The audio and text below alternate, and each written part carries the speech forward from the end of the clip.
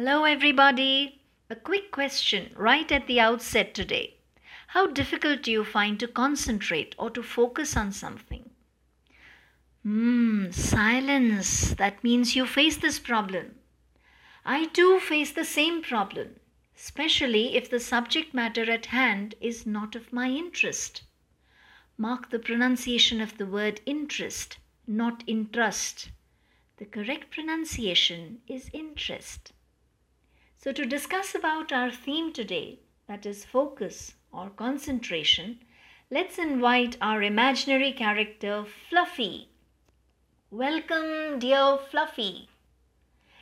Now, Fluffy, as a basic speaker, talks of applying focus by attending the work at hand. Fluffy says if the work to be done is kept at the center, then it is easy.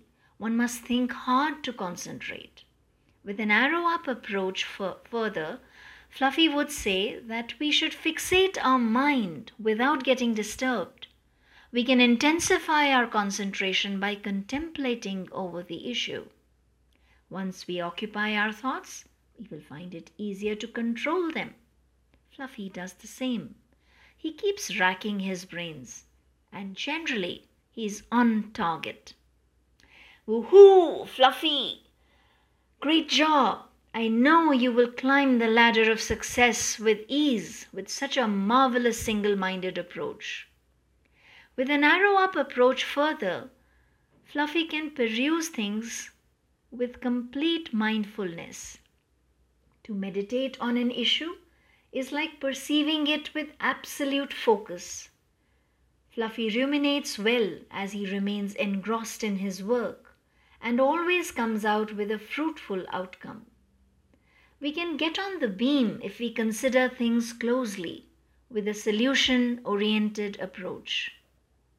Many a times Fluffy says he has a hang of things.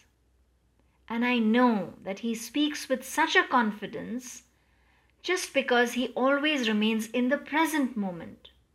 So he does not need to make an effort to focus or concentrate. Now the message is that being in the present makes it your habit to focus, and then you don't need to make an effort to excogitate.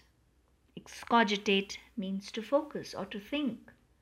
So with the help of Fluffy, we learnt the use of various words with the same meaning.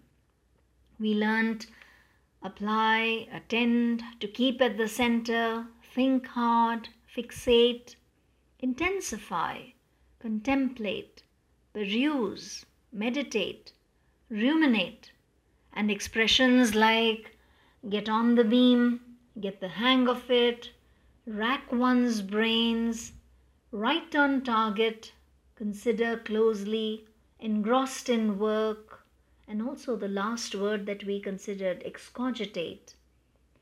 I hope we won't find it difficult to concentrate now, and we have the exact answer with us. Remember the question that I had put up earlier? Yeah, an answer to the same question. The language has its own charm, so keep using these words and expressions and make yourself and Fluffy happy. Bye-bye. See you tomorrow.